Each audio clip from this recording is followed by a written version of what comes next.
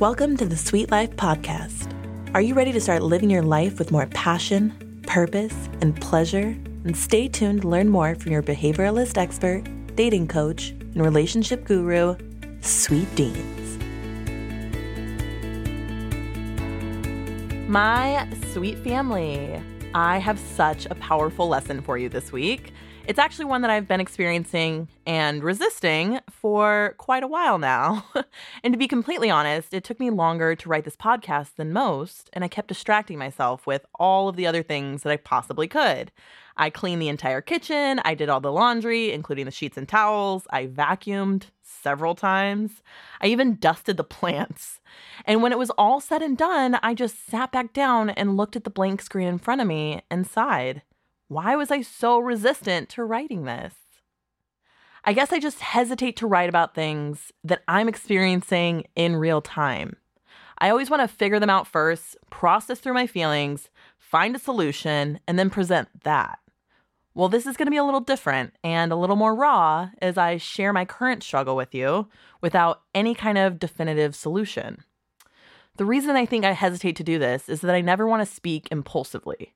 I'm always processing through things quietly and stoically, and then deciding definitively how I'd like to respond.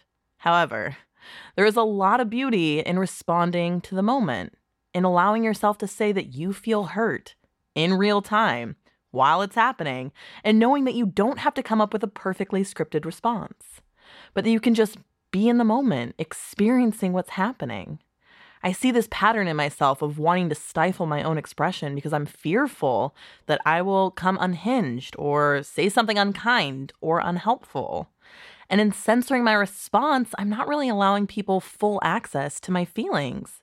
I'm only allowing them a small, controlled piece of what I experience, and that effectively dulls my interactions. So this week, I'm going to start to give myself permission to feel and react in real time when I feel hurt by things. And I can even do a podcast on something that I'm currently working through while it's happening. So here it is.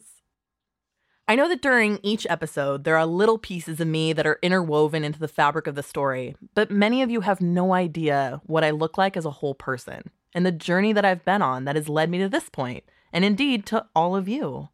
I can tell you with absolute certainty that the overarching theme of my life has been this unquenchable thirst to find unconditional love and explore every facet of it. So I want to start by sharing a story of my early childhood that I think highlights why I'm so active in my search for love. When I was just a few months old, my mom was diagnosed with stage 4 adenocarcinoma lung cancer. My dad and older sister were devastated. And I was much too young to understand the gravity of the situation. She started chemo right away, and it took a serious toll on her body. She began sleeping 18 hours a day and only waking up to eat or get treatment. My dad watched as the woman he loved and the mother of his 2 children faded away and died. I was 2 years old when my mom passed away, and she actually died at home while holding me in a brown reclining chair in our living room. It was my very first memory that I ever had, and I held on to it. I remember my uncle and sister were on the couch, and I looked up at my mom, and she smiled at me. She kissed my forehead and took her final breath. My dad said on that day he lost all joy, and I can't even imagine how devastating that must have been for him. My sister was 7, and she was grieving, but also trying to take care of me, something that she has continued to do all of my life. 6 months later, my dad met my stepmom, and they were married right before my 3rd birthday. She was 10 years younger and had a son of her own who was my age. She had been through a rough divorce and was still in the process of healing those wounds. She had had a tough time showing us love and affection because she struggled to feel it herself. And this became the beginning of a cycle of searching for validation and searching for comfort and searching for love. So fast forward to today. I'm 31, almost 32, and that is how old my mom was when she passed away. And I never had kids because I was always afraid that I would pass away and leave them, just like my mom did. And I know that these thoughts are optional, and it's something that I work on all the time. I know that I'm healthy, and that in order to reprogram my subconscious, I must take control of these thoughts before they run away with me. The first step, of course, is to recognize that these thoughts exist and that it's actually totally normal for me to feel the way that I do. I have every right to feel that way as much as I want and as long as I want.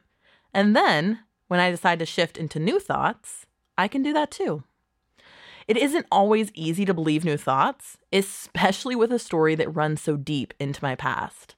I see this with people who have experienced trauma as a child. Oftentimes we carry these stories into our adult lives and struggle to work through them. There are days where I'm better at this than others, for sure, but I just keep working to take control of my story and be the author of my own life. I know that for my own growth and evolution that it's important for me to have the awareness of my thoughts, honor them, release them, and shift them. On that same note, I have another story that I'm struggling with, and all of this backstory was building to this part. The one that I've been trying not to write or even admit to myself. It's this desire that I have to be validated by the woman that raised me.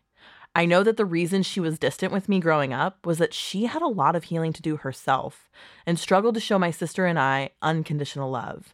She had a lot of fear, and she still does, about the judgment of others and about our safety. And she allows this fear that she has to block her off from just loving us the way that we are, with all of our flaws. And I struggle with this still to this day. Even as a strong, confident adult, I was still desiring my mother's approval and validation. I want her to see me as I am and not how she wishes me to be, but exactly how I am and who I am. And I kept searching and asking and hinting at this until finally last week it broke. We talked on the phone for a couple hours about this exact topic, and she confirmed all of my fears. She was never going to just accept me as I am. So in order for her to feel safe, she needed me to be different. She needed me to think certain thoughts and behave in a different way. She said she prays for me every day to see the truth, as if the journey I chose isn't the path she believes I should be on. And how many of us struggle with this clashing of ideas with our parents. We so desperately just want them to love us and see us for the wise, insightful adult people that we are.